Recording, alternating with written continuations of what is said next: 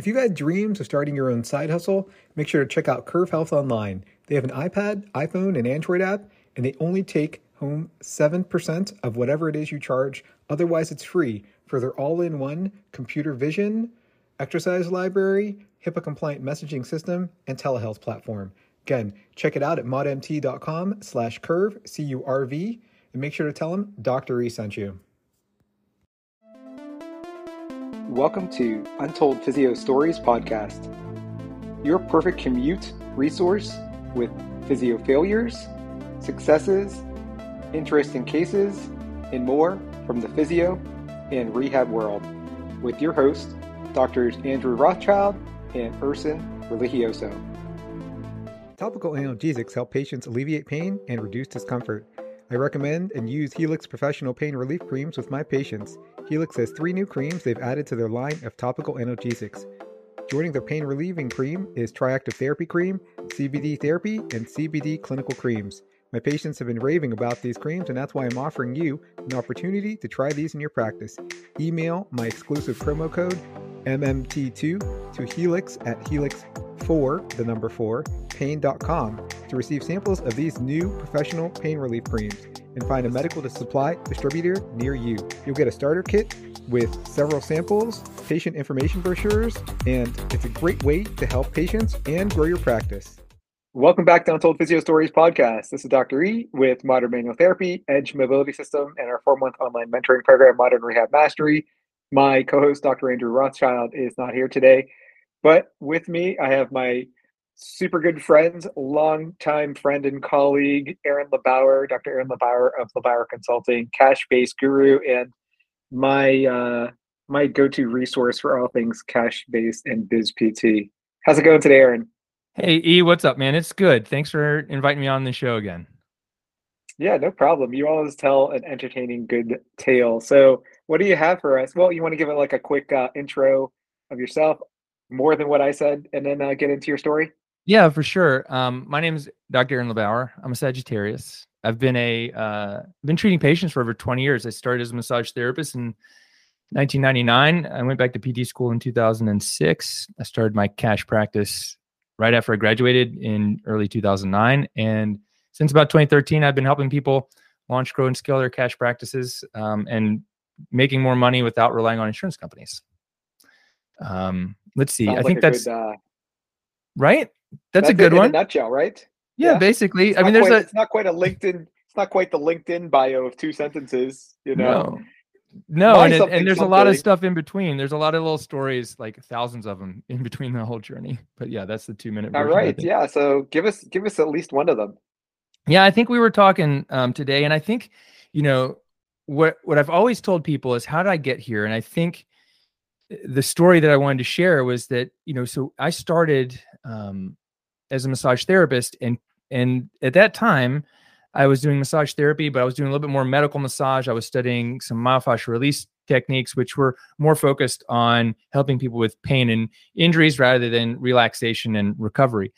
And one of the reasons I got into PT was because everyone kept telling me, well, Aaron, you're the first person to touch me where I hurt. I've been to see, physical therapists, massage therapists, acupuncturists, orthopedic surgeons, everybody, chiropractors, and no one's touched me where I hurt. And we're talking about like the VMO, your hamstrings, your QL, infraspinatus, traps, suboccipitals, like places that aren't that difficult to touch and palpate. I just either think people didn't know how to use their hands, or they weren't actually spending the time, to touch people or listen to people. Urson, don't you agree? Like a lot of people out there, a lot of physicians are like, well, we got to get an image first, and then the image will tell us what to do. Right, for sure. Well, right? I mean, what I like to tell my patients is the average MD.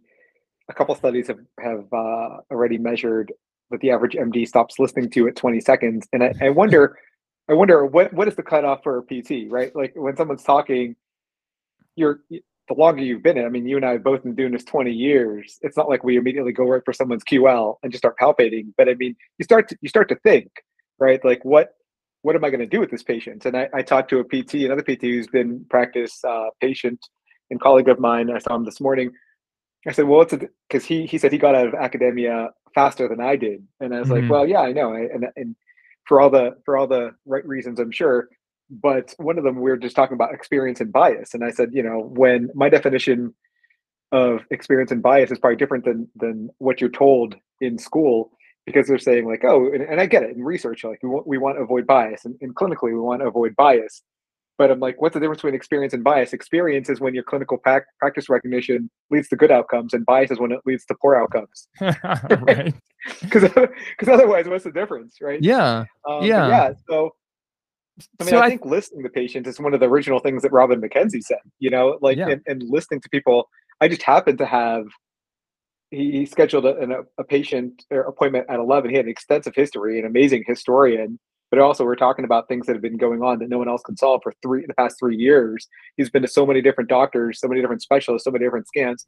The majority of them actually looking great. He's in his 50s, and the majority of his like spinal MRIs say mild degeneration at Right. most. Like everyone's just like grasping at straws. They're running brain scans on him now. Just they're basically looking for tumors all over this guy's body, and everything is negative. I know. It's just like they just like, let's go. If we can't see it, there must not either be something wrong with you, or we must not have found it yet. And I think that kind of mindset is not right. I mean, I think thinking back to like me and my career, and the story was that, I'm sitting here going, so like I'll press on someone's knee, like my knee hurts, and I press on the VMO, and they're like, oh my God, that's it. And I'm like, really? That's it? Like, and you saw an orthopedic surgeon and they didn't press here? And they're like, no. I'm like, okay. So like I would do some massage and MFR techniques on their knee and QL, and they'd feel like, oh my God, I'm so much better. When is this going to end? Like, when can I get back to exercise? Well, or, the questions that I didn't have answers to as a massage therapist. So I went to PT school, and I think, getting back to what you said about listening, my dad's mentor, Eugene Stead. So my father's a cardiologist, and he's 87. So he went to med school in the 50s, has this little blue book that's out of print, but I have a couple of them. And it says, one of his quotes, it's just a book of his quotes that his students put together. And it was like, I think it says like, the good physician only needs to listen to a patient to understand what's wrong with them. And it's like the history is going to tell us exactly what's wrong. McKenzie said something very similar. Like, if you listen to the patient, they'll tell you what's wrong with them, or they'll tell you what to do, essentially. Right. And I think that the art of listening is very much lost, and also even the art of manual therapy. I mean, if we're going to combine both things, people forget that touch is really important. And even David Butler, one of the major founders of the modern pain science movement, once blogged about people in whatever his residency program, learning all about pain science and explanations, and all these people are going in to see these patients who have very high fear avoidance, and not one of them is like touching. They're just explaining all about pain, and until finally someone like grabbed this woman's wrist and said like, everything's going to be okay, and she was just so relieved because she felt so fragile. She's like, oh, I'm so fragile. No one's even ever touched me, and I just feel so good that I could even handle touch. Mm-hmm. And it's even if manual therapy is mostly placebo, non-specific effects, it's still so powerful just to touch someone, right, where they perceive the problem is, even if it's not the problem, even if it's most back pain and neck pain is non-specific, or most MSK pain is non-specific. Touch is so powerful. I mean, one of my favorite former business partners and former mentees, he was just the greatest concierge. He would like have a coffee made for the patient by the time like he was often also like usually over 1 hour late to their appointment because he was always overbooking himself. But he was such a nice guy. Very few people got mad at him. He would just put his arm up, and someone would be like basically crying, like, oh, I have an MRI. It says I have a huge disc herniation, and my surgeon says I needed surgery yesterday. And he was just like, oh, well, here, I made this coffee for you. He put his arm around them, walk them back. As his arm was around him, he's like, I have just a thing for that. That's awesome. And instills confidence about stuff like that, right? Yeah.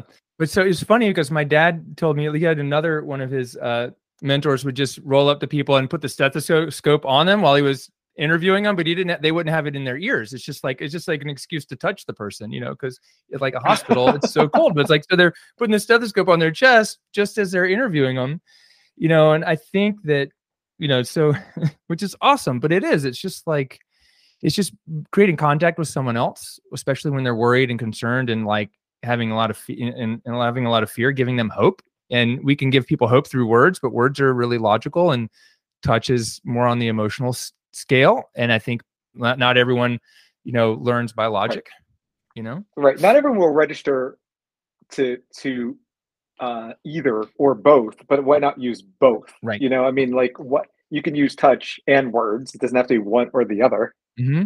Yeah. So there are two things that happened in PT school that I was starting to tell you about, and one of them I didn't mention, but I think when I first got in there was a book, and it was I remember it was Helen Hislop's book, on like muscle anatomy and joint function or whatever it was. I don't know what it's called.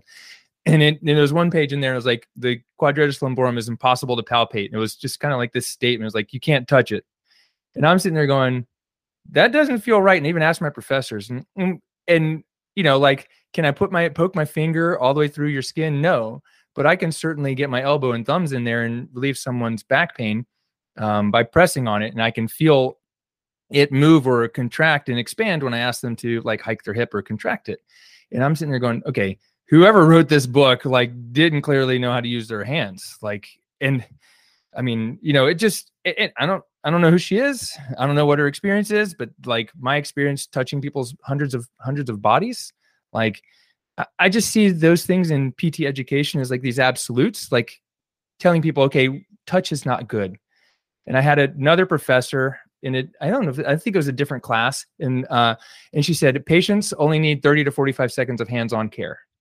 She was teaching us about PIVMs and PAVMs. I just raised my hand and I was just like, I disagree. I didn't wait for her to call me. I was like, I disagree. And I can't sit here and let everyone in this room think that patients only need 30, 45 seconds of hands-on care, because I've built my whole career as a massage therapist on touching people because they went to PT and they were unsatisfied and never got touched. And the professor looked at me like I was in a high volume practice. Wow, way to call out. That's probably because you were like a returning student. I was an adult student. Yeah, the majority of students would not, even if they believe that, wouldn't even have the gall to do that. But I mean, that's absolutely true. I mean, some people they wouldn't need any touch. Some people would need a lot of touch. And my bias now is typically like 5 to 10 minutes at most. Even though my whole brand is modern manual therapy, I try to use as little manual therapy as possible. But I mean, there are just some people, especially patients who I've seen in the past, back when I used to do 20 to 30 minutes of manual therapy, they still require that amount because they believe that it made it better. And it's all about, again, the art of manual therapy is knowing how to apply it, not using it as a fix, but also when to apply it if the patient wants it. There's research out there that shows that the positive expectation of getting a benefit from X technique, they're more likely to get better from that technique. And if it's on the menu, then that's great. If it's not on the menu, they're going to go to a different restaurant. Right. And certainly, like when I started my PT practice, I saw people for 60 minutes, and then I realized I needed to do 45 minutes so that I could be home in time efficient. So I treat for 45 minutes, but it was more of like a bodywork session. It was mostly manual therapy and a little bit of corrective exercise because I wasn't really taught that. And as I've learned over the years, now we have a 45-minute session. We check in with people for a few 10 minutes. We do some education, and we do about 15, 20 minutes of hands-on if they need it. And then 15 to 20 minutes of corrective exercise and education and planning and teaching. And so that's changed over the years too for us. But I do think like the one thing that still is missing is it's the connection, and whether you make that through time and conversation or touch or both. I think a lot of people are missing that in traditional healthcare. And that's one of the big reasons they come to the connection is key. Yeah. The connection is key, but they assume the connection is only going to be through words. And for some patients, it will actually be through touch or listening or something that's probably going to require attention and time. Mm-hmm. So can I offer one clinical skill for people who are listening to listen better? Split this into 2 podcasts, but sure. Yeah. Okay. So it's called active listening. And I don't know, you've probably talked about this and you do this, but we do this in sales, but we do it in the clinic as well. It's like when you come in, you say, Dr. LeBauer, my back's been hurting and it's keeping me from playing with my kids. You say, hey, Mrs. Jones, what I hear you saying is that your back's hurting. It's keeping you from playing with your kids, and you'd like to work together with us to fix it without getting surgery. Is that right? And they go, yes. And then Mrs. Jones feels seen and heard and understood. For sure. Yeah. And all I did was repeat back to her what she said. I didn't make up anything.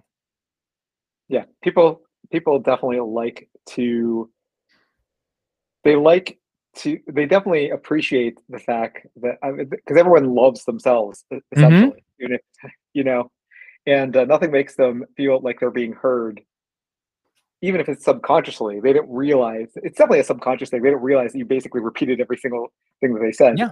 But And you repeated yeah, their name that's too. Like people like to hear their name. It's like when you say, hey, when I yes, say sure. Urson, you help me do X, Y, and Z. And so thank you, whatever. If I use your name and I repeat Hmm. back what you said, it's like people go, wow, he understands me, Hmm. Hmm. versus, Absolutely. right? That's a good pro tip. Yeah. I've seen people have their back to patients while they're Oh doing man. evaluation. Oh man. Every time I'm in the if I'm in the hospital, which isn't a lot, or if I'm like seeing a doctor and a specialist who's not my primary, because my primary is wonderful, spends like Yeah. 45 minutes with me. I can't even believe it. But they're like, have their back to me. They're on an EMR. I just think the 20 seconds is up. Why are Yep. you even talking to me? Like, I know you've already you stopped listening at 20 seconds. And you're just like going through the questions you think you're supposed to be asking, but like, let's just give me the script and let's be done with this. Like, I know. I know it's ridiculous sometimes. I'm just and sometimes it's the people, but it's also the system. And I'm like not willing to it's operate both. in a Yeah. system like that. And so I'm not the right person for the system. Yeah, I know. We create our own system. 100%. Yeah, yeah. All right, Aaron. So, where can people find you? The best way to find me is go to Instagram and type in Aaron LeBauer. It's at Aaron LeBauer on Instagram or aaronlebauer.com on the web. And you can also find me on Urson's blog because I've got a bunch of guest posts on there. So thank For you for sure. that. Yeah, he's very Googleable, just like me. We make it a point. But yeah, if you are thinking about, have ever thought about going cash based, you need to reach out to Aaron. Check out his cash based blueprint. In the meantime, if you've enjoyed his story, you have a similar story, hilarious physio failure, please rate Untold Physio Stories 5 stars wherever you listen to podcasts. Hit that subscribe button and please share our stuff. Thanks a lot. And as always, you guys have a good one. Untold Physio Stories is now sponsored by MyPT Insurance. Insurance just got easier. Through continued research, MyPT Insurance has crafted a policy that is economical and provides you with the peace of mind you need. Your extensive education, training, and experience as a PT allows you to assist clients in achieving their personal health goals. By practicing without individual professional liability insurance, you could be placing your career and future finances at risk. Whether you're a student, self-employed, or employed with a company, MyPT Insurance is here to provide affordable insurance coverage while protecting you and your patients. MyPT Insurance's plan also includes mobile coverage, which means it follows you wherever you work in the United States. Employed rates and self-employed rates are available. Visit myptinsurance.com/edge to sign up today.